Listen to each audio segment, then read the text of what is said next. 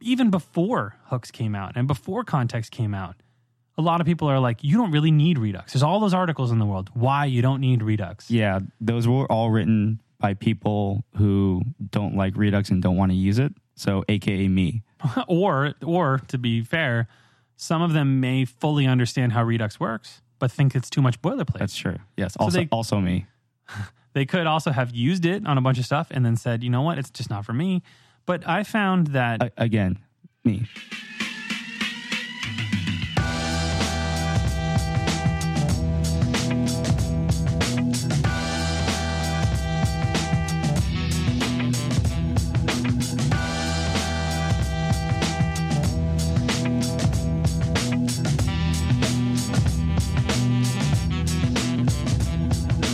Greg, I heard you made a new friend after last week's show. I did.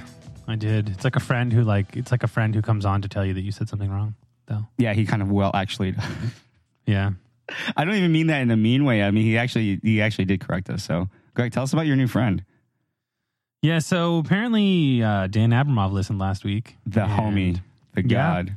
And we recorded it so let me start this off by saying that, Greg is about to profusely apologize for something he does not need to profusely apologize for, but go ahead. No. I mean, you say wrong things and it's fine and, things happen. But if one thing that I've noticed after having a podcast, and it's permeated in other parts of my life too, that you try to think more about what you're saying because it's being recorded, right? So then you think in your regular life, you're like, when you're giving instructions to somebody or talking about something, you try to be correct, but a lot of the times you just say things. I know that what's his name? The guy's on Cortex. What's his name? I don't know. My brain does not work. CGP always says, I think it's CGP, always says that he doesn't ever listen back to episodes because that's past Gray. Yeah, it's Gray. He's it's past Gray. And he has this whole bit where he's that's past Gray, and Gray just said some stuff, and that's not me anymore. I'm not the same person, So he's talking about the dichotomy of what you say in the past, and also the thought of just what is consciousness, and you're just talking and talking and talking, but you don't actually know what you're talking about sometimes. Not to say that I didn't know the subject of what I'm talking about, but it's the actual words that come out of your mouth are very snappy. There's a dichotomy between the things that are going on in your brain, which is. You can think of it as the CPU, right? You have L1, L2, and L3 caches, right? L1 is the center of the cortex. That's where everything's happening. It's all extremely fast and it's extremely quick, and there's 10 bazillion things, literally billions of things going on up there. L2 is one level removed from that. Still going pretty fast, but you can't quite form that into words that anybody else would understand. And then L3 is 2 layers removed from that. But in order to try to keep up, you start just spouting out a bunch of nonsense. So I've heard it described as the CVS receipt of your brain. It's just all the stuff is just coming out and you just can't stop it. That's a good way to put it. Yeah, but the interesting thing is when you're writing code, you think I'm going to think about how I'm going to build X thing, and you kind of brute force your way essentially into it working. And then you kind of come out of that with some understanding of the pattern that you're working with. You don't always grow something so well that you understand how to explain it. And I always find that interesting. It's not just related to this particular piece of feedback, but you could very well know exactly what you believe, but then you say something different. And then you add on to that the fact that we recorded at 10 p.m. last week. It's so late. It was very late. And I've been working really hard, and my brain is not always working because I work a whole day, at work trying to build something, and then come here, record, and then your brain is dead, But either way, in explaining hooks last week, which was kind of a impromptu topic because we got to, sit at the restaurant or something one of these days and think of more topics. Or get some feedback. People can suggest things they want to listen to, or we're going to have to sit down and start to... When we first started this podcast, we sat down and we thought through the first 10 episodes of the show, and then we've gotten to 15 because a couple of those in the middle around Christmas, we just kind of what's the word for it? We just kind of It's kind of winged it. Winged it, yeah. And those may not have been the best shows, but I don't know. It's kind of having a balance between talking about instructive type things where you're trying to explain or like get through like a concept or like an idea about something or get your thoughts down about something versus just like talking and having fun and just talking about different things. But I think like one of the things about when a podcast gets more structured or more like it's been around for longer, you start to get feedback. You kind of develop like a set of things that you talk about, and you kind of land on like what the structure of each episode is. There's a little bit of feedback, which is cool. We have some this time. Yeah. A lot of times we don't, so we kind of just like think of a topic and start talking. But I don't know. I just find it interesting. It's like one of those things where you don't like intend to be like a podcaster or like think about things like, you know, like you just want to get together and talk about things because we like have good chemistry talking about things. Often we argue a lot. We kind of try to hide that from the show. Well, yeah. Mostly. Yeah. I don't think it would make good audio, but like, you know, we're both like very opinionated and have kind of interesting conversations about things, which is where we got the idea to do this. But either way, I'm learning. Like, it's hard to like get on a podcast and talk about something and then act like maybe you actually know what you're talking about. Like, I do know a lot about development, but sometimes putting those thoughts into words is hard. Very hard. Words are hard. Words are hard. CSS is hard. Also, words are hard. With that said, it's not really like an apology. It's more of just like I'm learning how to think about and structure what I say better. But like it's like, you know, you may know the concept or like what something is about, like what Hooks is about, why Facebook built it, what their goals are. Like you understand those concepts, but you know, you don't always implement them right away. A lot of the industry right now is trying to figure out like how do hooks settle in with like the old paradigms of how you built React. And a lot of people, and I say a lot of teams in general, are just trying to learn how to even use React for the first time because there's a lot of advanced teams that are using it, and then there's a lot of, you know, teams that want to use it or companies that want to use it, but a lot of people already have existing applications. Yeah, that transition is not instantaneous. That's something that I'm dealing with in my job right now as well. A lot of the front end architecture has been rebuilt in React, but it still has to interact with an app that is mostly Angular. Oof. So there are kind of these layers. We actually had a meeting about this today. There are these layers that make it work, but it's not ideal. And we are going to have some planning meetings here going forward to try to figure out kind of for the rest of the year how to get more React and less Angular. Yeah, but it's like in your conversations there, you're probably not at this detail yet, but are you like determining whether or not you're going to use hooks or not? No, we haven't even gotten that far. You haven't even gotten that far. We're talking about the most common thing we talked about was Redux. Ooh. Which just love Redux. Redux in general. Like, oh, hey, we're using Redux. We would like to continue using Redux. Yeah, so that's going to be our topic today, Redux. We actually already talked about that earlier. Yes, that's what we're going to talk about. Just to finish up the point. Yeah, I was going to read the feedback. So, anyways, and to be fair, like, so Abramov responded to something about what we were talking about, and we spent quite a lot of time last week talking about hooks, and like I had honestly not used hooks as much until this current project that I'm on. I understand the concept behind them, but I like fumbled and said that hooks were created to get rid of constructors, and I don't know why I even said that because it's not why they were built. It's kind of a joke. It's like one of the byproducts of it. I think I was joking, but it didn't come across that way. But like, yeah, like it is something that you can do. You can get rid of a constructor. You don't have to define state in that way, but that's not why they built it. They built it so you can reuse logic, which I said when I said it was a mixin. To be fair, you talk really fast. I know, and I wasn't very structured, and I didn't really plan and whatever, and I got to get better about that. We're talking about it earlier when we were walking over here from getting food, that you kind of have to, if you're just like giving opinions or talking about things, that's one thing, that's your opinion, and you can have hot takes and you can create, you know, conversations on the internet about your opinions. But when you're trying to summarize like what somebody did, and like you're trying to say like this is what hooks are and try to act like authoritative about it, you probably should know what you're talking about. And I maybe didn't well enough. I mean, to be fair, we were literally reading from the docs. I know, it was pretty apparent that we were just kind of looking at it. So either way, he's very nice. We had a little back and forth. He seems like a really nice person, and it was fine. But he said, listening to the show, if I may offer a correction, avoiding the need to declare a constructor was not at all the motivation for hooks. The motivation was primarily allowing reuse of stateful logic with custom hooks and breaking apart complex components into smaller units. Which I think we said. We implied it. I don't think we said it. So we didn't say it exactly like that. Yeah. But anyhow, I don't think that's the important part. The important part is Dan Abramov listened to the show. That's pretty cool. That's pretty neat. I was telling people, other developers about this over the weekend, and I told it to them in a way that sounded like I felt like it was an accomplishment, and they also felt that as well. So yeah, I mean, it's cool. I think that one of the cool things about, like, we talk a lot about React, and it's not the only thing that, you know, we as developers use or support, but I think that it's, you know, it's pretty apparent that we'll have an episode about Vue, but again, I have not used Vue since like 1.0, so I don't want to talk about it yet until I sit down, build something with it again, and kind of think about it, how it relates to React, and have something more interesting to say. But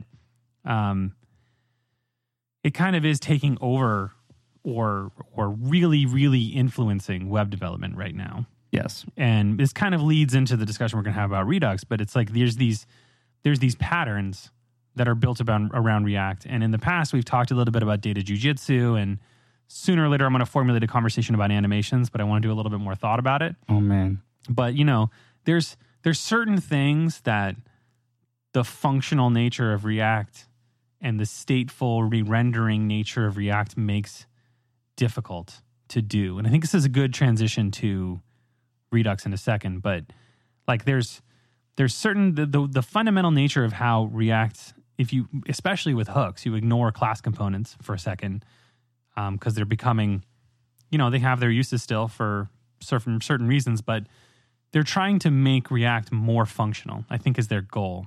And part of it being functional programming is that you have reuse of logic through currying and through certain concepts that are in React in the sense of like hawks are essentially a curry function. You know, they're accepting a component and returning something new, you know, or wrapping something in a component by currying it with something else. The idea is that roughly, you know, there are some functional patterns that are there.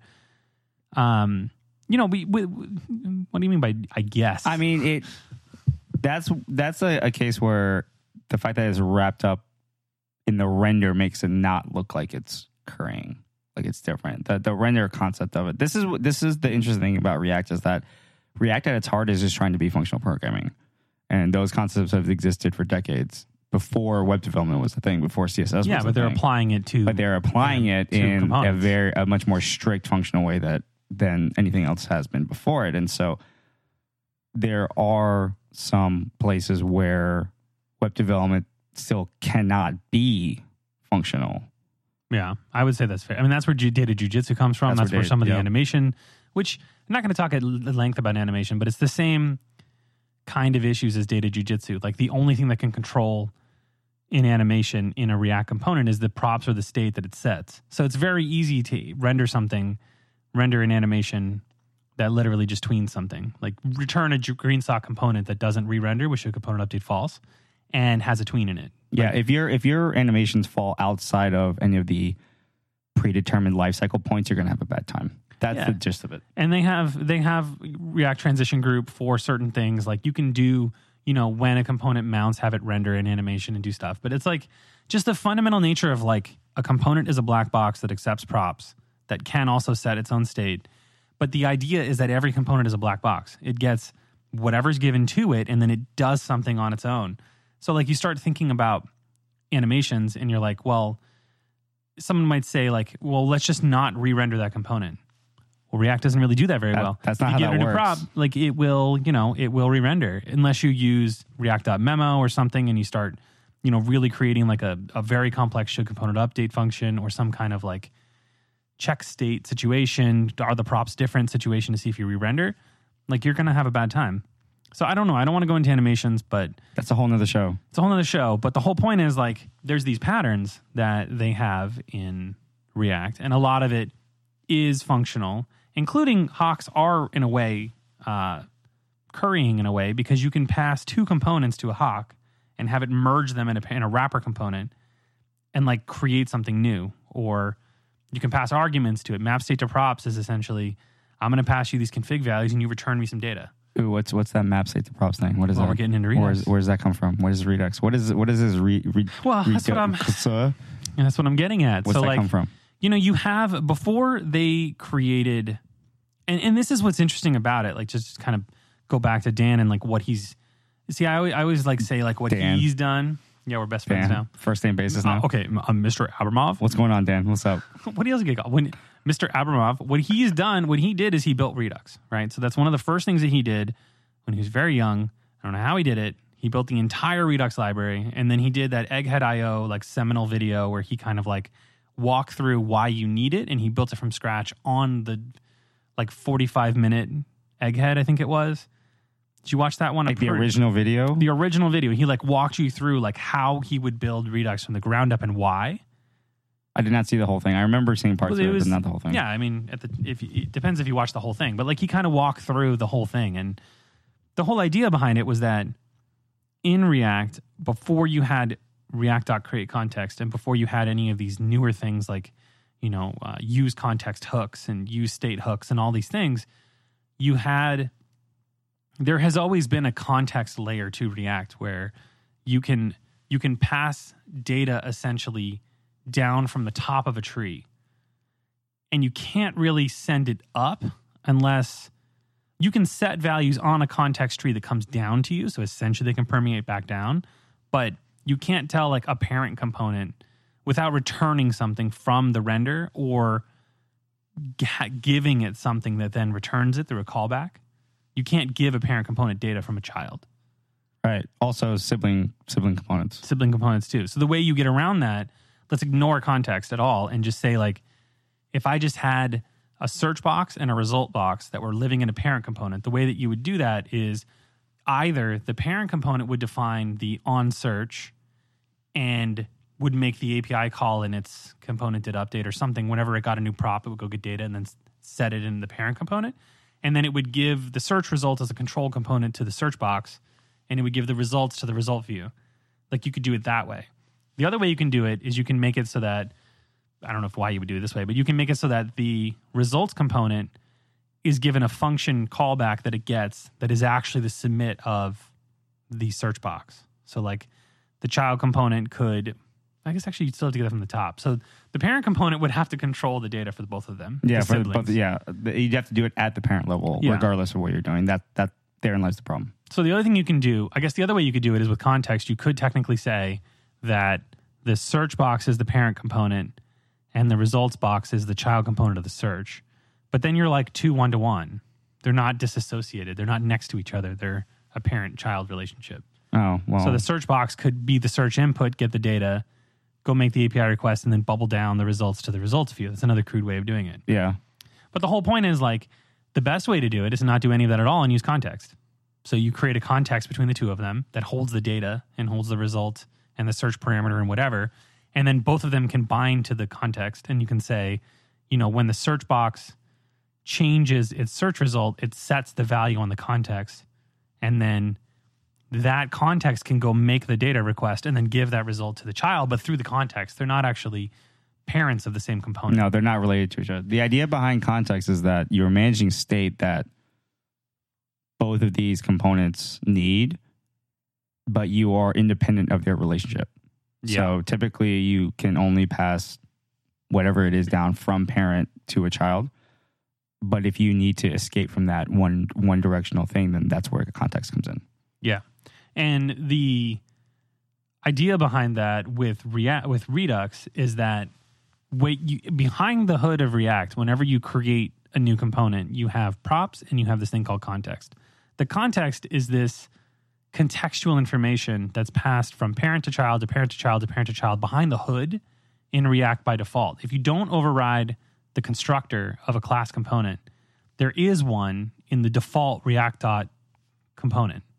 And that signature of that method is constructor, props, context, super, prop, well, not super because that's the parent. It basically says this dot, it does something with the props to make it re-render. There's some hidden juju back there. And then it basically passes the context through to any child that it renders. There's some magic behind the hood that does that. Right.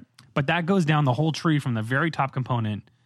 Like the app component. The app component to your router, to whatever, we're all the way down to every component. That context is always there. Now, but that's why like very early on, before they created React.createContext, the common knowledge was not to use context because it was experimental. Also, there weren't specific ways to access and manipulate the context. Yeah. You had to create patterns. You had to write your own patterns for that, which, as you can imagine, can kind of be a mess. It can be. Because if everybody's doing their own thing If you write it in a pattern that's brittle and you add new components later on, it can get real spaghetti real fast. So it's a good thing that they told people not to do that. So that's where Redux kind of came in. Ooh. So Mr. Abramov, back in the day, Dan the homie, what's up? Dan the homie decided that it was a good idea to use context, but in a very, very prescribed way.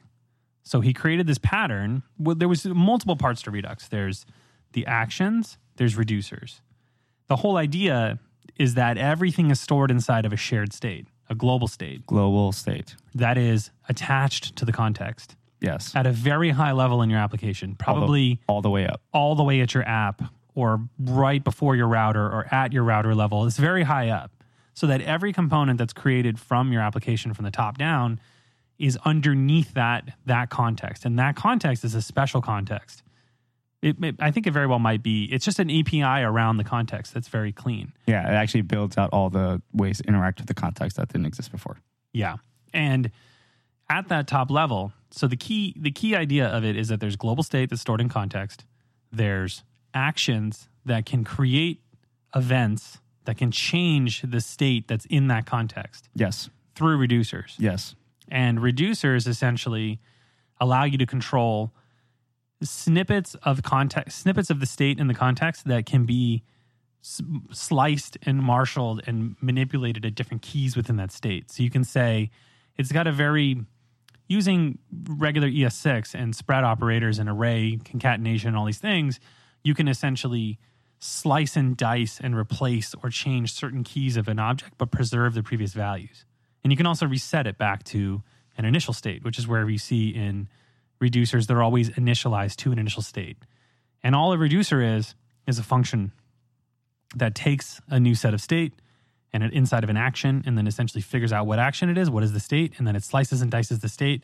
And the key is, which we talked about last week, that state has to be immutable. It has to return a new value that is not a slice of the original. Well, it is a slice of the original, but it's always concatenated into a new object or a new array. Yes. So you're always doing like object.assign, or, well, you would do that if you didn't have spread operators, but most of the time you just do ... state, ... new value. Yeah. And then you return that. So the actions are essentially any kind of function that can manipulate that state in some way. And they don't have to actually be, they technically, actions don't really have to manipulate the state, but then what's the point of the action if you're not doing it? Yeah, there's kind of no point. So going into that, what does an action take? An action is essentially, well, what is an action? What does it end up being? And I'll talk about the way that you define all this in your component in a second, but what an action actually is it's just a function. You call that function, you can optionally pass arguments to it, and then within the action itself, the definition of the action, it returns an object that this concept in Redux called a dispatcher, the dispatch function, understands that when you're inside of an action, you're going to return an object that has at least one key called type. And that is the type of the action. The other keys can be called anything. You can be whatever you want. Traditionally, it's payload. So you'll have type and payload. And payload will be an object or an array or some new set of data that you can get from an API that you can asynchronously get. You can set directly. You can do whatever you want. But the idea is that whenever an action is triggered, there's a unique, immutable state change, and there's a unique action that are triggered. So far, all of this makes a lot of sense because those two pieces, to go back to last week's talk, the actions and the reducers are actually something that's in hooks. Yes. So use state is essentially, their use state hook is essentially a micro version of a single value that could be set and manipulated without a reducer. And then use reducer is an actual reducer. And use context is the same thing as the global context. So that's what I was saying last week. If you wanted to, you could create a mini version of Redux just by creating a parent data component that has a use reducer and has a context, is a context provider and has actions. Yeah, so we did this backwards, guys. Sure. We talked about hooks first. Well, we talked about use reducer first. We talked about how we're not perfect, Albert. We talked about our best friend Dan. Yeah. And now we're talking about Redux. It's like the prequel. Yeah. So all of those concepts make perfect sense. And if you ignore the boilerplate of how you define data and actions inside of Redux, the whole idea is that you can take one of those actions and you can import them into a component, bind them in a special way that some people think is a lot of boilerplate. But you very prescriptively define that action to go into that component. I mean, it is a lot of boilerplate. You ever seen what a connect function looks like? It's gross. It doesn't. It's got have way to too be. many parentheses. It doesn't have to be. It's got too many parentheses. We'll talk about it. We'll get there. We're not Too there many. yet. We're not going to talk Just too about. many. We're not going to talk about how it's defined yet. We're going to talk about what it is. Okay. So essentially, you have a bunch of actions, and the actions will directly correlate theoretically to one reducer. A reducer itself is one key in the context. Yes. So a good example would be, I don't know, what's the most traditional example? I guess a timer. I hate using timers, but a timer. That's the only example that hits all the boxes. So the timer would be the reducer. The piece of state would be the timer and the timer's state, like what, or a counter rather. It would be counter, Yeah. not a timer. That's what you meant. That's what I meant to say. Words are hard. Words are hard. Brains are hard. Counter.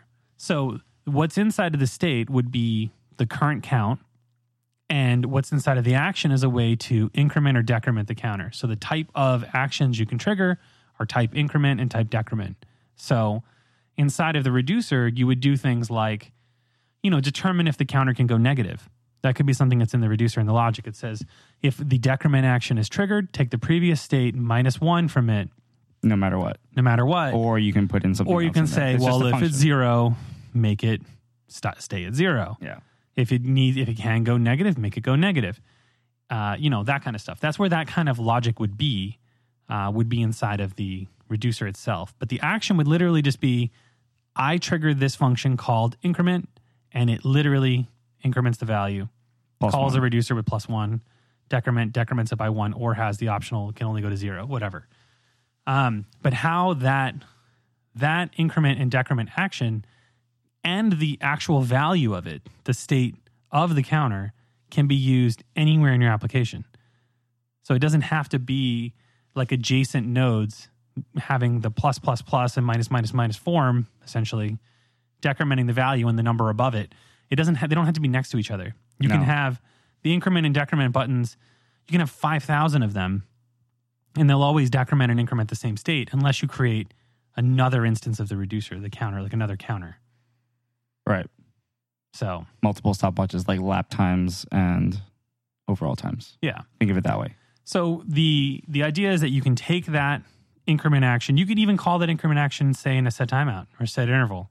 And you can just have this thing count. I don't know why you'd want to do this, but you could have it counting up 1 every 1 second with 1,000 milliseconds, and it can say increment. And it'll just keep going up. And then you could be fighting it with the down arrow, and it'll be subtracting and adding every second. You could do that if you wanted to. And you Sounds like a game. Sounds like a game. Sounds like an iOS game. Sounds like a dope game. So yeah, much money. You can do that. And the other thing that Redux can do that's really cool, if we just keep talking about the cool things it can do, is that you can have the state value that's in that context rendered in multiple places with only one control. You could do it the other way, where you have multiple controls and one way to view the state. You can have many different ways to view the state and many different ways to change it. But the whole point is that action is now reusable. You can put it anywhere in your component, anywhere in your app. So if your app is like, say it's a news app and you had swipe down to get new articles and you also had a refresh button to get new articles, that functionality can be shared through the action. But it's not quite as cool as hooks, theoretically, because you can't share the actual, you can't also easily share the client portion of it, because Redux I would consider kind of like, it's like a little mini API layer for you.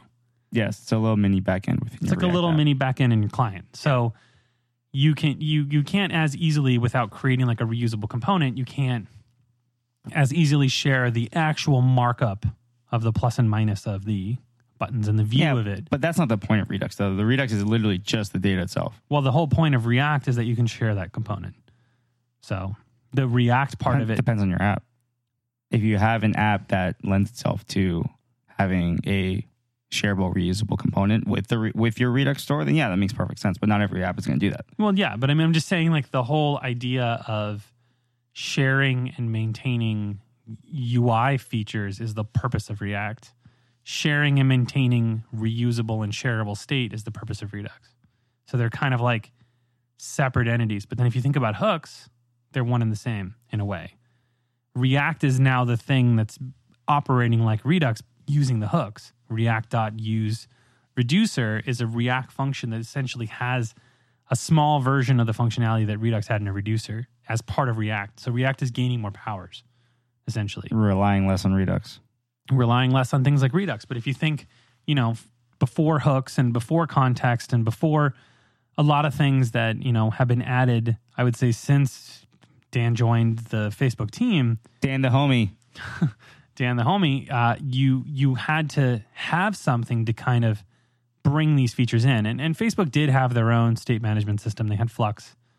So they had a pattern that would work that they used internally, but it's not the only pattern, and it wasn't directly related to React. It was a separate pattern that worked well with the prop-based functional re-rendering situation that React is, but it wasn't like you download React, you also get Flux. They were two different things. Yeah, they're separate packages. Yeah. So what Redux is the simpler concept to think about structuring and control. It's more like, I wouldn't say that it's actually simple to think about it. It's just more that it's a pattern that allows you to not screw up with data on your front end. It's a structure and a pattern that exists. It's a structure and a pattern. Simple. No, and I would say that, like, say MobX is simpler than Redux, but MobX is only observables. So it's only like a value that you can set something. I mean, it has actions, don't get me wrong, and you can create a reducer in it when you're setting the value through the action, but you can essentially create some of the functionality of Redux with reducers, etc. in MobX. But MobX is so simple; it's literally it's essentially the same kind of idea as context in React, but globally. It's interesting because I've been working on a project recently where we're using MobX and hooks, and you start to look at it and you're like, okay, well, I'm creating this MobX store to store some data, but I have React right there with use context, and I could have just done that. You could have just used that. I could have created a component that was a data wrapping component that had a use context itself, and then whenever data was pulled or written to the context, I could have saved it to local storage, and I don't need MobX's hydrate from session, or hydrate from local storage or anything like that. So I don't know.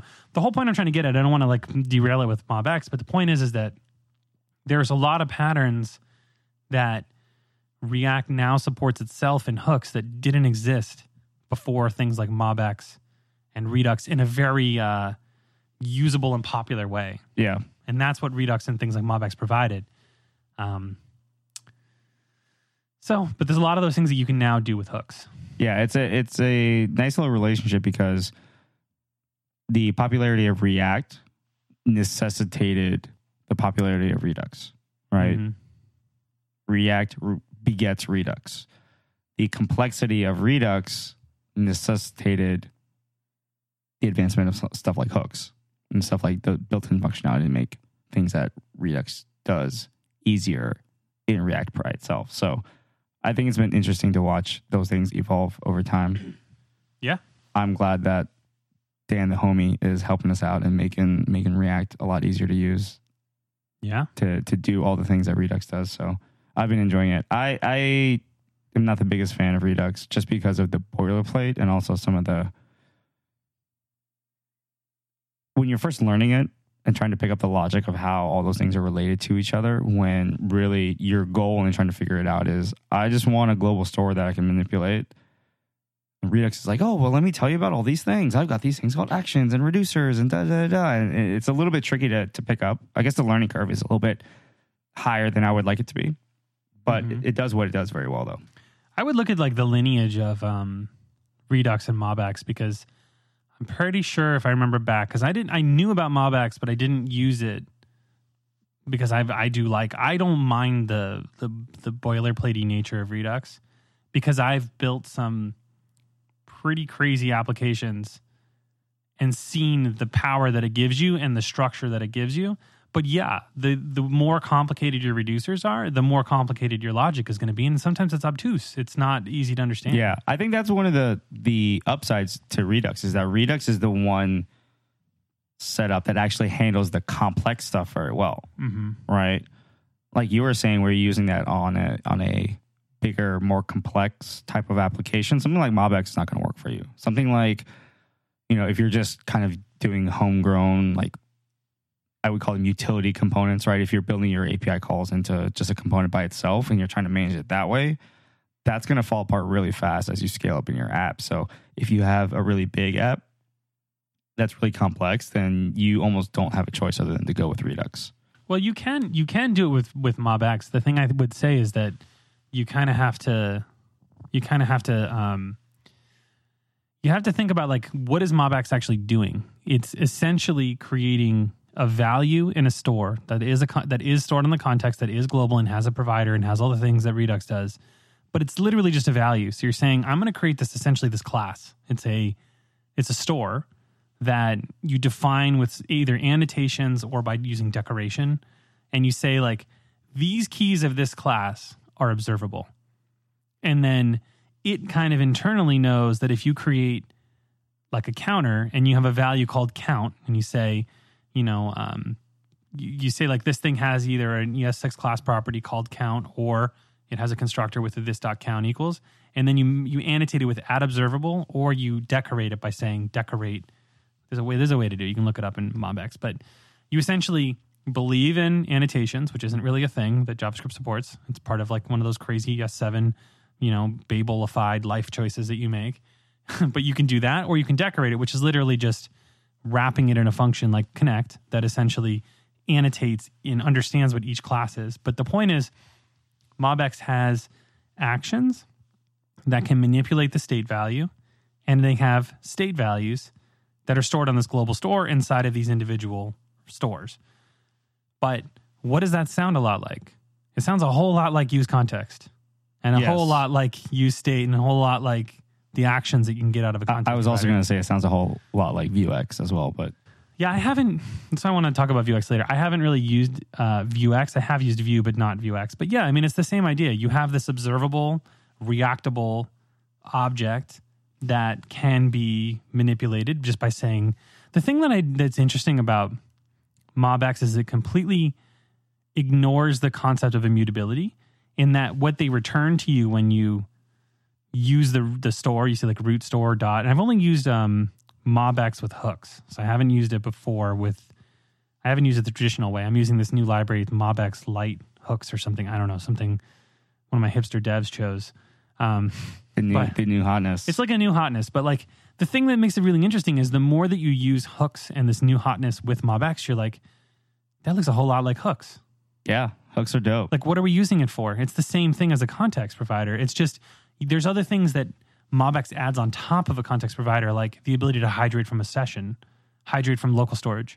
If you were going to do that yourself, you'd have to write a context providing component that you would have to wrap up.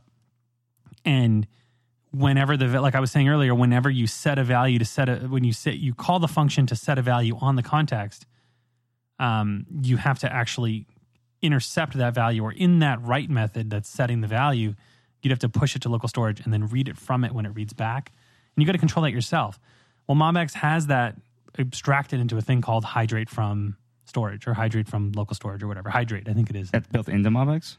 Yeah, it's one of the things that are built into it. But I'm pretty sure. Don't quote me, because I mean, I'm just looking hipsters at be setting stuff up, and then Greg uses it. I'm sure whoever runs MobX will tweet at you. I'm sure we're on the. You'll make new friends on Twitter. Yeah, we're on the next one. We'll have them tweet us and say you were wrong about how we use MobX. But it's like, I don't know. I just use stuff. Okay, so I just work with things. But either way, that's one of the things MobX does. But the one thing I was saying about immutability is that when you bind to the root store dot counter store, and then what it returns to you, you can destructure off of that, kind of like you do with hooks, the value and any actions that you've defined. You have to specifically annotate the action as an action, but it'll return it as a function. Yes. And it'll make it observable in an action, essentially. It's not observable, but it'll make an action out of it. And observability is essentially just the reactability of it uses observables, which is the concept that didn't just come about with React's state. It's a concept in programming that was available during. Is this one of your Java things? No. Well, yeah, but I mean, observables are a concept that you have a value in memory that whenever it changes, a function's triggered that tells you it changed. So it's like a reactive way of looking at it. What was that? Pub sub. Yeah, kind of. What was that library that? It Radio. No, not like an actual pub sub event, but like there was that framework that was popular, probably still is popular, but it was popular right after Backbone, but before Angular. You're thinking either Ember or Knockout. Ember. Well, Knockout was the first one that was observable, that was what they would call reactable. And then I think Ember was the one that made it really popular. Ember's still around. Yeah, it's really popular. It's a whole thing. Shout out to our Ember users. Yeah, but Knockout was the first one that took this concept of values that can be watched. But I think it was doing it with a pub-subby type way of doing it. I think Handlebars was doing it too. I think Handlebars had a thing where you could do it out of the box with it, but that was just the templating part. Yeah, maybe. I don't know. But the idea of like observability of a value and watching a value change is not something that's specific to JavaScript or front end. It's a concept. Observability is a concept. I think it's been around forever. I mean, Angular is probably the one. Angular is the one that made it really popular. That made it really big. Ember and Angular made it really popular. But yeah, the idea is that when that value changes, because you don't have to like pull it. You don't have to check. You don't have to check. Is it new? Is it fresh? Is it hot? It just comes to you and says, I'm hot. I'm ready. Yeah. That's the idea behind React, is that React is perfect for that kind of pattern for various reasons, like the whole diffing reconciliation state where it figures out if things have actually changed and needs to re-render. That's what gives it the speed. But the whole idea that React is a functional prop-based, you give me props and I know I'll render if there's a difference in the state, or well, in reality, I'll render either way. It'll render either way in memory, but it won't always write to the DOM, and that's what makes it fast. It won't paint, yeah. It won't paint. That's what makes it fast.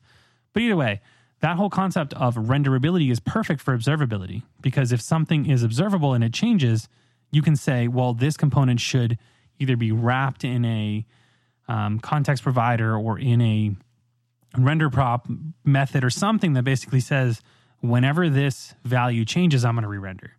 So what I was getting at that went on this long-winded walk around it is that the idea of some of the kind of things that you run into with MobX that you don't run into with Redux that I've seen, from my opinion, fully, point this out, this is just my opinion, is that with MobX, you run into kind of issues where you have to abstract your components one layer away from what they are. So you have to start creating like root components that get data, and then you have to use things like React.memo to stop them from rendering too much, which you have to do with Redux too. But just the pattern and all of that extra boilerplate that Redux adds for map state to props and map dispatch to props, where you get actions and state into actions and context and state into the component. It's just that pattern, I think, cleans it up a little bit. Whereas like MobX kind of like is simpler, but it just, there isn't like, as far as I know, this is what I'm going to say like with a grain of salt, like it isn't as advanced as, probably by design, it isn't as advanced as Redux. It's probably designed to be simpler. I mean, it came out first and it was designed specifically just to handle the state problem. Did MobX come out before Redux? Or did Redux I think MobX was first. Let me check. Let's look. We don't want to be wrong on the internet, guys. Watch out for that. Yeah, so I don't know, but the whole idea that I'm getting at is that both of these things were built to help control and maintain state around components and provide an API for the reactability of observable values, like observable state, essentially. Because Redux does the same thing. When a state value changes, it triggers the render loop of the component, and then any state that is mapped to a component through map state to props gets re-rendered. So, I don't know. Both of these libraries are great. So is the stuff that's built into React. All three of these are ways of getting state to be managed in a more clean way in React components. What's your answer? It makes sense. There's a lot. They've had a lot of changes. Hold on. We're still scrolling here. There's a lot of things. So I don't know.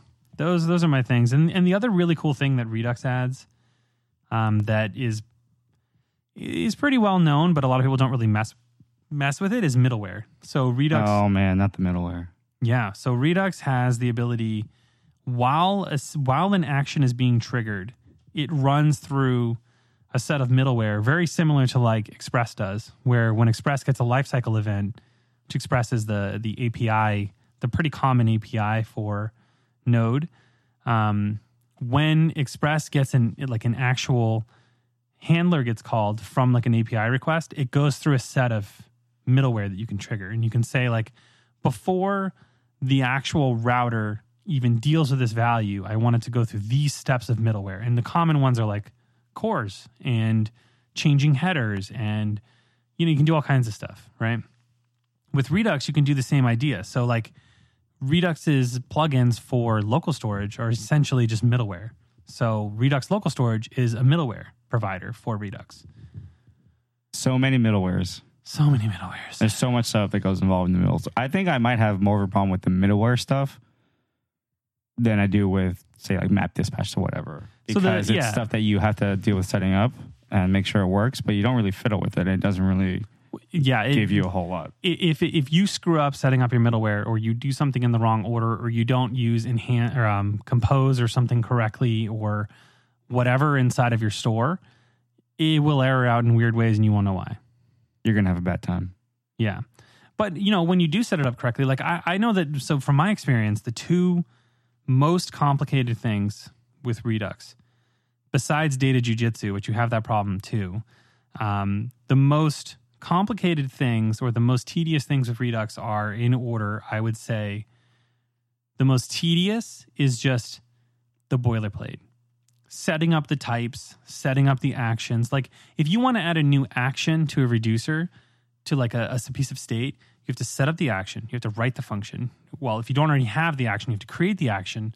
If you need to store a completely new set of value, you have to create the reducer. You have to make sure you bind those correctly. You have to then set up the types that get triggered by the individual actions and how they manipulate the reducer. Then you have to figure out what components you want that state to go into by going into the definition of the component and changing the map state to props, maps dispatch to prop situations to both set the value and read the value. So it's like a lot of extra. There's a lot of steps to do like one thing.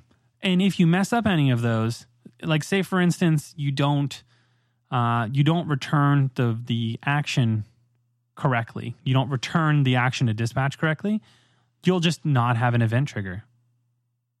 You'll be like, I want to do something, and then you're like, okay, well, I think I'm returning a type of increment, and it never increments. Yeah, you just come up empty. It doesn't even give you an error. Anything. It doesn't do anything. Or if you screw up setting up your reducer, the action could get triggered, but then your state gets erased because you somehow just return initial state.count. Again, no error messages. Well, it's doing what it's supposed to do. Where did my state go? It did what you told it to do. It did what you told it to do. That's the thing. That's all. So it's like there's not a lot of like handlebars. It's like you have to know what you're doing, but when you set it up correctly, like it could do some really amazing things, and it can separate your app out it can provide patterns and structures for you to use that really do clean up your code.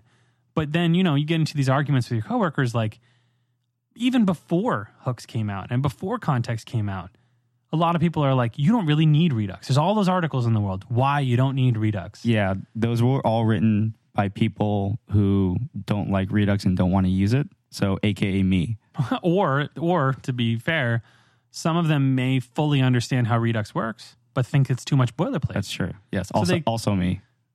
They could also have used it on a bunch of stuff and then said, you know what, it's just not for me. But I found that... Again, me. You're a hater, I know. In real life. I've used Redux a lot. And I've used it on a bunch of smaller things. I've used it on a bunch of big things. I think that if you know how to set it up and you understand what it's doing and you kind of work around some of there's ways to make the boilerplate look prettier, but it ends up becoming more obtuse. Yes. So we didn't really talk about it, what you have to do in the component itself to get those actions and those state values. So there is a library called React Redux. So Redux itself does not require React. You can use, there's even Vuedux. There's Vuedux, yep. There was a library called Vuedux that ties the actual Redux library, not like an implementation of it or a copy of it, like literally Redux into Vue. Yep. Because the thing that binds it to React is a set of functions that are inside of React Redux. Some of those functions are things like, there's this thing called map state to props. Yep. There's this thing called map dispatch to props. Dispatch is pretty easy. You import the action directly from the actions file, which is one of the things that I think is a little weird about Redux or hard to understand, is that you have to define the action, which triggers the reducer, but you have to import the action into your component. You can't just pass it from the Redux context. It doesn't just magically know what the function is. You have to import the function, the action. That's probably better, though. I don't know. There's other libraries where it just gives it to you. Well, it's specificity. Well, like even that project that we did recently that was really big, I wrote something that was similar to the paradigms of Redux with the reducers and everything, but it actually gave you the actions through the state. Give you all the actions? Yeah, and that's one of the disadvantages. That's why you want map state to you want map dispatch to props, because it would give you all the actions of that store. That's true. And you would just be given to you in the props of the component. Yeah, when you bound it. Doing it that way would make it a lot easier. It would, but there's a reason why it doesn't. Because you don't always want all the actions on a component. You only want the ones you want. No, you don't want to give yourself an opportunity to screw yourself up. Yeah, so he essentially gives you the map dispatch to props function as a way to import an action from the actions file and then specifically bind it to your component through map dispatch to props. But one of the arguments I think that some people I've heard say is, well, why do I have to define what function my component gets directly in the component? Why can't Redux just give it to me? Why do I have to define this extra step? Redux is not your friend. It doesn't care about your feelings. You have to tell it exactly what to do. No, I don't think that's it. Just to defend it, it's not that. I know you're just kidding, but like, it's not. And that the reason why I want to clarify this is because that is actually an argument people use, is that it's not necessarily prescribing to you that you have to do this. It's leaving it open-ended intentionally. Yes, so that this is true. Yes. It is designed to be open-ended so that you can use it how you want to, because it's not overly. It is prescriptive in how there's actions, there's reducers, there's immutable, there's all these things that are very core concepts to it, but that is mainly so that it works correctly and it's predictable and testable. You know, but that's why it's not opinionated. It's not. Well, I would say it is kind of opinionated, but it's not like it's not overly prescriptive. It doesn't tell you specifically how to write your actions. Yeah, it just says actions are a thing. Just return a dispatch. That's it. Return something a dispatch can do something with. That's it. You can do it however you want to. And then there's things like Redux async. I think there's a lot. I don't remember what the library is called. I haven't used it in a while because I always use Redux Thunk, which is the same kind of idea. Middleware. It's another middleware that allows you to do asynchronous actions, and you can use async await with Redux Thunk to make very pretty actions. Yes, that's actually very super duper helpful. But one of the things that Redux Thunk does that's kind of goes against one of the core principles of Redux is that you can return multiple actions from the same, or multiple state changes from the same action, which you're not really supposed to do. Yeah, I don't. Ooh. So you can say, but in reality, it's something you do a lot. So say an action is to get data, right? One of the first things you might do is you return a function, which is what Thunk does. It gives you back the dispatch function. So it plucks the dispatch off the middleware, right, and then lets you use it directly. So then you say, dispatch this object, and that object might be, hey, I'm requesting data. So then your component knows that it's like showing you a loading animation. I'm requesting data, and then it's an async await function that you say, go get data by saying, await whatever your API is, or directly using fetch or Axios or whatever. You're like, go get me the data, and then when Axios promise resolves or the await resolves, then you can say dispatch another event that says, I'm done loading data, and here's the payload of data. But you just triggered two actions, you're triggering two state changes from the same action. It's not good. Well, it works, but you have to understand what you're doing. Until it doesn't. That's one of those things that is super duper convenient and helpful and nice, and then it explodes in your face. Yeah, sometimes. Like one of the disadvantages to that, getting into data jujitsu territory, is that when you dispatch the action that says I'm loading data, every component that's bound to that state will re-render. Every single one of them. If you have 40 components bound to the not even the actual action of triggering the data, just the reaction to the data being changed, the minute that you say I'm loading data, all of those components just re-rendered. Yep. and it depends on how high in the tree you bind the action and the state to the component. Because if you put it too high in your component or too high in a certain leaf node, it ends up re-rendering the whole leaf. And that could be like an entire form. Yeah. It could be an entire form of Formic. Inside of your other component. And you don't even know because you're like up at the top at the route level, someone, one level below the route, they're binding to some state because they need to show like a, is authenticated state in the nav. And your whole app re-renders because it's authenticated as true. Crap like that. So either way, there's that. So there's, to go finish the convo thought, there's map dispatch to props that basically takes those actions and makes them usable in components. And the way that it does that is map dispatch to props. One of the things that I did early on with Redux that I think is really enlightening is go look at Connect. Look at the actual source code of Connect. It is a functional piece of beauty. I'm telling you, man. Why does it need all the parentheses? Because it's returning it's currying. Why? It's returning a function to you that you pass a function why to. The parentheses? Because it gives me like the OCD shakes. I'm just like, those parentheses are not supposed to be there. Oh my God, what's happening? So compose is literally you pass it a function and then it uses your function inside of a function and passes you back a result. Yeah, but you're not writing it that way. You don't have parentheses on the end of parentheses inside of parentheses. Just trust me. It's just the syntax You of it. I'm think making it a looks joke, weird. but it looks so weird. It's triggering. That's how bad it is. You think it looks weird. Go look at the source code. You'll see why. It is pretty smart. But either way, the whole point of map dispatch to props is that you take these functions that you can do to change the state. Redux internally knows that those are dispatching things. Like they actually have to return an instance of dispatch or a use of dispatch. Otherwise, they'll crash when they get called. Or they'll just do nothing if they don't return dispatch. But whatever, they internally call dispatch or return something directly. But either way, those things become props on your component. But they're named exactly what they're named on the import, which is one of the reasons why they're not given to you because of collisions. Yes. So collisions come into key when you talk about the next one. But for now, you take the action, it's called get data. Say one store has a get data and another one has a get data. You have to rename it when you import it. Imports get data as get cats data. Some other data. And then that's what it's called in the component. So you start changing names of things. But either way, collisions. That's why you import it yourself, because you need to control the collisions. If two functions have the same name and they're passed into the component of props, the second one always wins. So you lose one of them. So that's what map state to props is, which is one of the key things, is that there's a bunch of different keys on the actual global state, and you destructure. Typically why it looks so weird is because you're doing a lot of functional destructuring and stuff. So the map dispatch to props looks awkward because it gives you the state.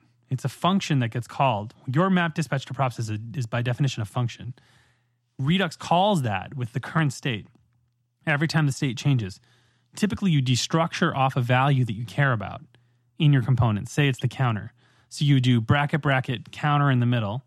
And then on the other side of it is another function, which looks really weird, that you're using the value that you just destructured, and you can change the name of the value when you return it to your component, which is the key reason why it's so weird. Yeah, So you can rename it. So if you have you can rename it. If you have two pieces of the global state, say you have like locations and candidates for like an API app, you can have both of them can have a key called data.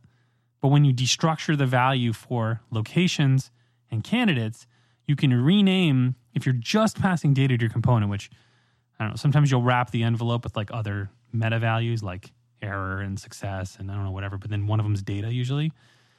You can pass just the data to your component, but you can rename it as candidates Cats. or locations or cats or whatever you want. Faces. But that's the key reason why map state to props exists. It's a function that that Redux calls with this current state that you destructure off values. And then on the other side of and it's an arrow function to another function that is then called by your component to then map those state values to properties with different names to avoid collisions. So it's pretty dope. It's pretty dope. Okay, fine. It's dope. It is pretty freaking dope. Really weird looking syntax. We at least admit that. It looks weird. It looks very strange. It does, but that's one of the things that I would say to the youngins. If you're going to use something, look at the source code. Because if not all of the source code, like I'm not going to say that I know how all the code in Redux, but I definitely understand why the method signatures of those three functions are the way they are. And they're pretty dope. Okay, I will find a lazy Sunday afternoon where I have literally nothing else to do and dive into the source code of Connect.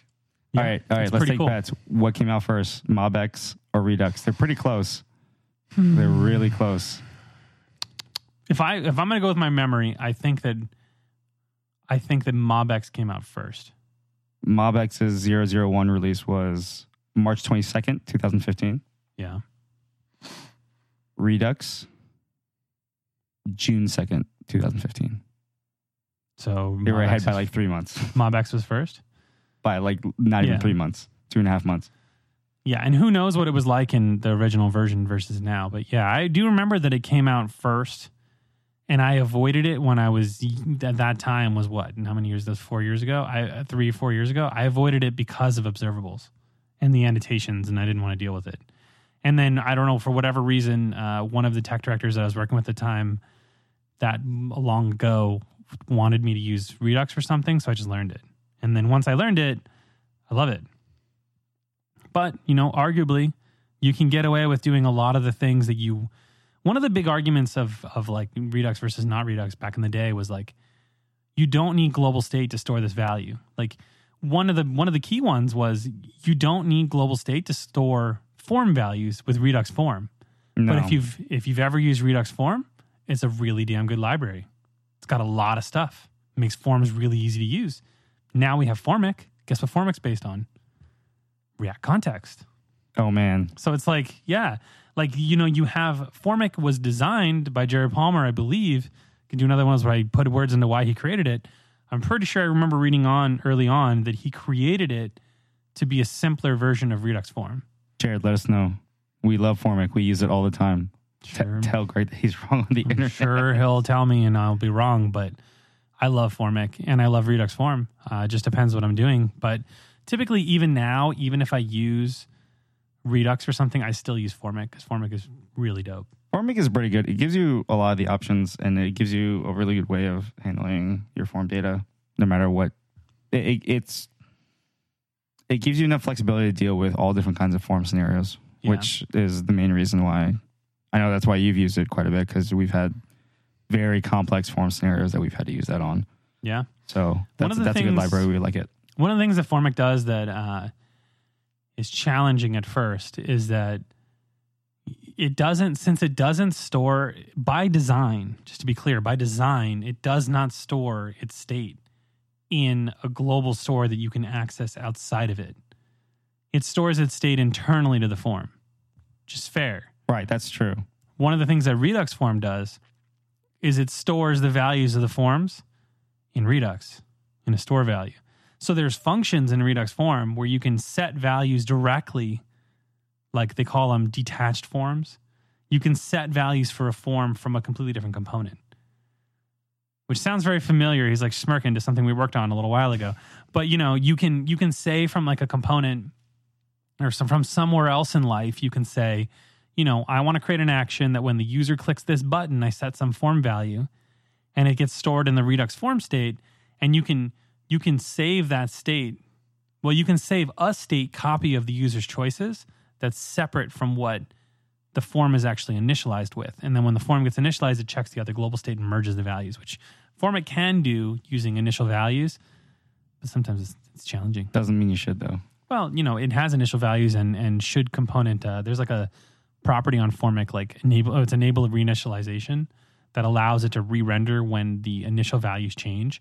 Otherwise, it locks them in like a kind of like a closure. In a vault. It locks them in a vault and doesn't allow you to change them. Or you say enable reinitialization and it will, but the problem with enable reinitialization is if some other property comes out of something like, say, MobX or some other higher level store and changes a value that is global and the user has started typing their name, it's going to erase those values. So, forms are hard. Forms are freaking hard. We're going to do a whole episode on forms eventually. I love forms, but they are hard as crap. They are hard. Like people think, oh, what's so hard about them? You just like have an input and you hit submit. It's fine. But it's like, It's not how it works. that is not how a client will ever ask you to make a form. They'll be like, how it works. can you put like the submit button on the bottom of the page, but like put the form over here and vignette the inputs? Can you give me a confirm dialog that double checks this thing over here? But then this form should only have a range of values from these. And then when the form fails, can you pop a modal? But then when the modal pops up, can you have an additional form so they can fix the values? And then when they submit that modal, then it sets the values so that the form gets the value they just type. It doesn't lose the other values. Like, it never is easy. The forms are not easy. Or, dynamic validation. That's crazy. Day jujitsu, man. I'm telling you. Dynamic validation is fun. Like when things like with Formic, Yup makes that really easy because Yup has internally, like these newer libraries like Formic and Yup and all these things, they were built to solve some of these problems. But oh man, try doing dynamic validation. These are not solvable problems. jQuery forms. Oh jeez. jQuery forms, man. Oh, jQuery.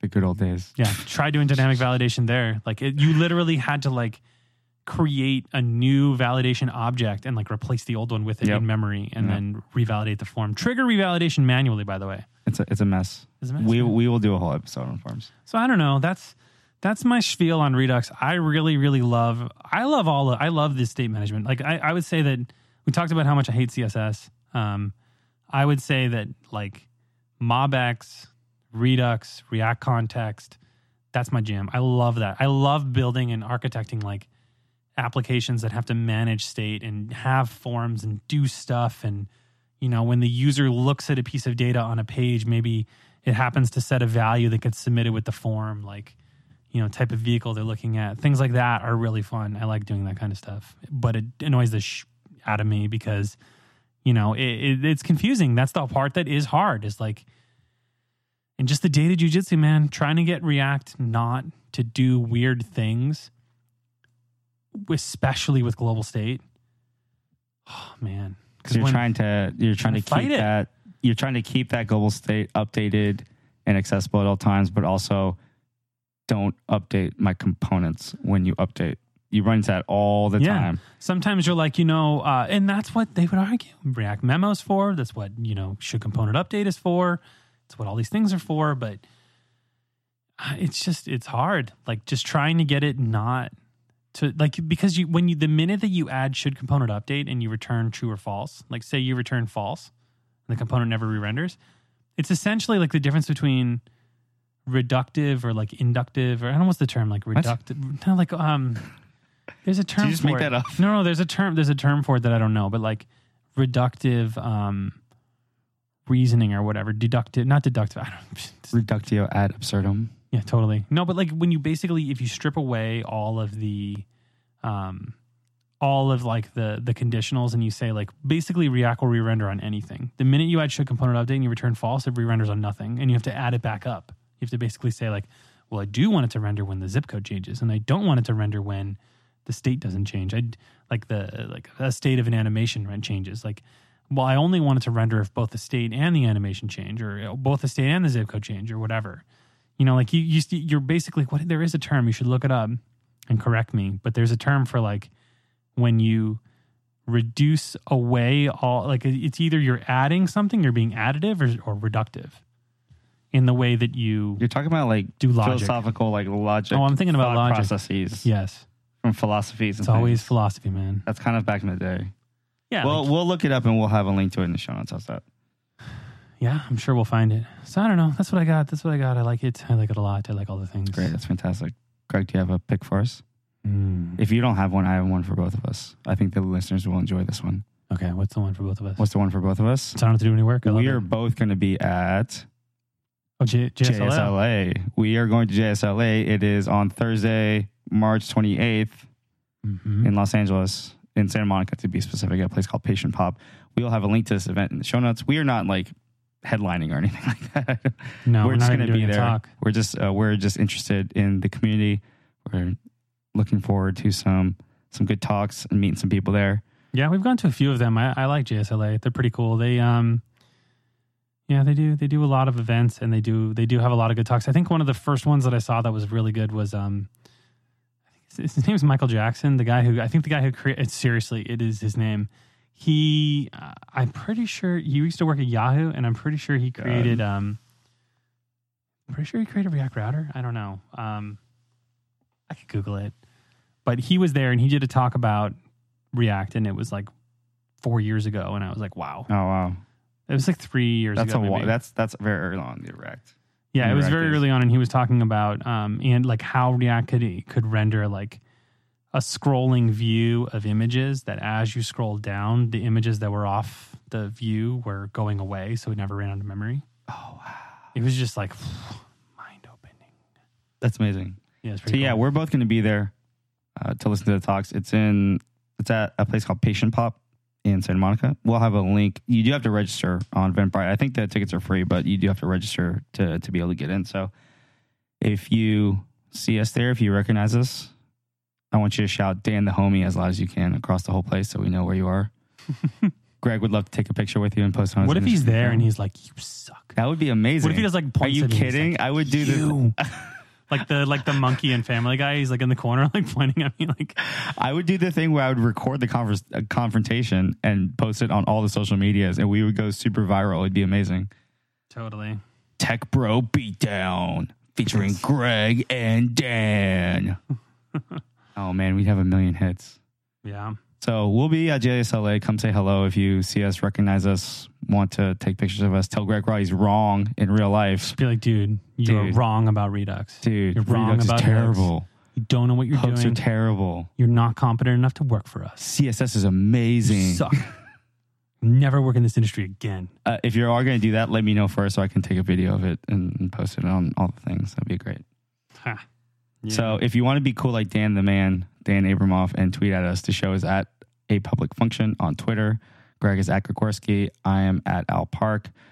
You can find this episode, all of our episodes, all of our show notes, pictures of our smiling faces on the website, publicfunction.show.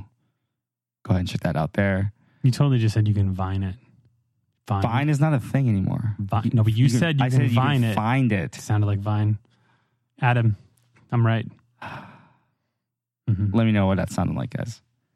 Yep. Also, we're supposed to do this thing where we ask for people to review us on iTunes. Feel free to do that there. I don't think we have any reviews right now, but yeah, somebody be like, you don't know what you're doing. That'd be great. We'll read it on the air and we'll tell you why you're wrong. First of all, if you're going to give us a bad review because we said something wrong, you can please just become part of the feedback first. Yeah. Or email as you can too. say, I'm imperfect and I will admit that I don't know anything. Yeah. Only do a review if you're going to leave us 5 stars. If you're not going to leave us 5 stars, you're clearly a hater. But just bring that to Twitter so we can increase our engagement numbers and increase our visibility. And Greg has something to do during the day. I have to work during the day. What are you talking about? You see, you'll get the notifications though. I saw you turn the notifications on your app, or I will text you. That's what happened last time because Greg's over in I think he's in London, and he must have listened to us first thing in the morning, and then I had a notification when I woke up, and I texted you, and you must have been working or something, and then you responded to him. So that's how that went. Yeah, I do have to work. I don't want to, but I do. Occasionally, I mean, work is hard. I work sometimes. a lot. You work a lot. That's okay. Let's not turn this into a therapy session. That's fine. Let's go. Greg, see you next week. See you next week.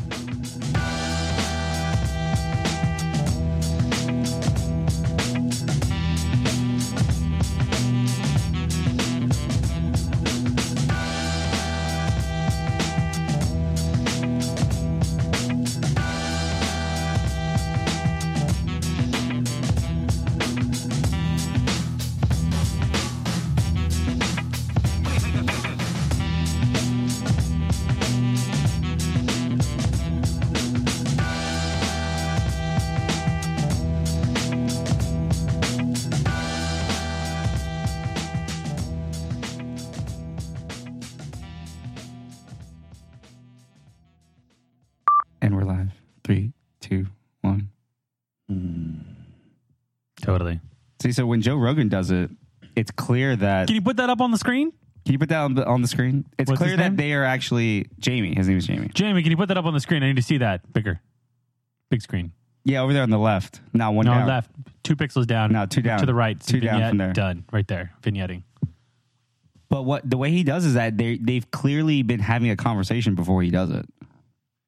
like we just did, Yeah, exactly. where we're talking about a bunch of stuff, and then you're like, hit record. Off air, Record. and then they hit record when he says 3, 2, like right before he says 3, 2, 1. Like somebody gave him the 1.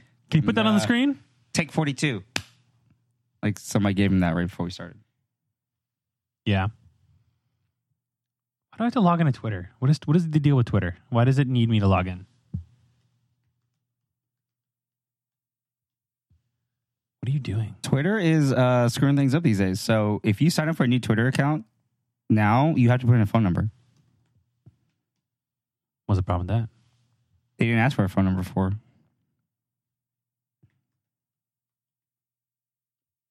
I really hate this keyboard. You like the clicky noise? I hate the keyboard too. I don't type on mine anymore. I actually have my old Magic keyboard with my old Magic trackpad. Do you remember the one that I had? I had the little thing that attached them together, so they were one nice unit. Yeah. I actually prefer that one because at my job they gave me one of the newer Magic keyboards as well. The one that's wireless? The one that's wireless, one that is Lightning rechargeable and has a physical switch. The keys on that one are similar. They have similar problems in that they don't have as much travel and the tops are really flat and it's hard to get a gauge on them. So I've gone back to my old keyboard, my old work keyboard, my old Mac wireless Magic keyboard, whatever it's called. I don't know. I'll have a link to it. It's called the 45 edition Mac keyboard with silver keys. Silver. That's the name. 2014. That's it. With silver keys.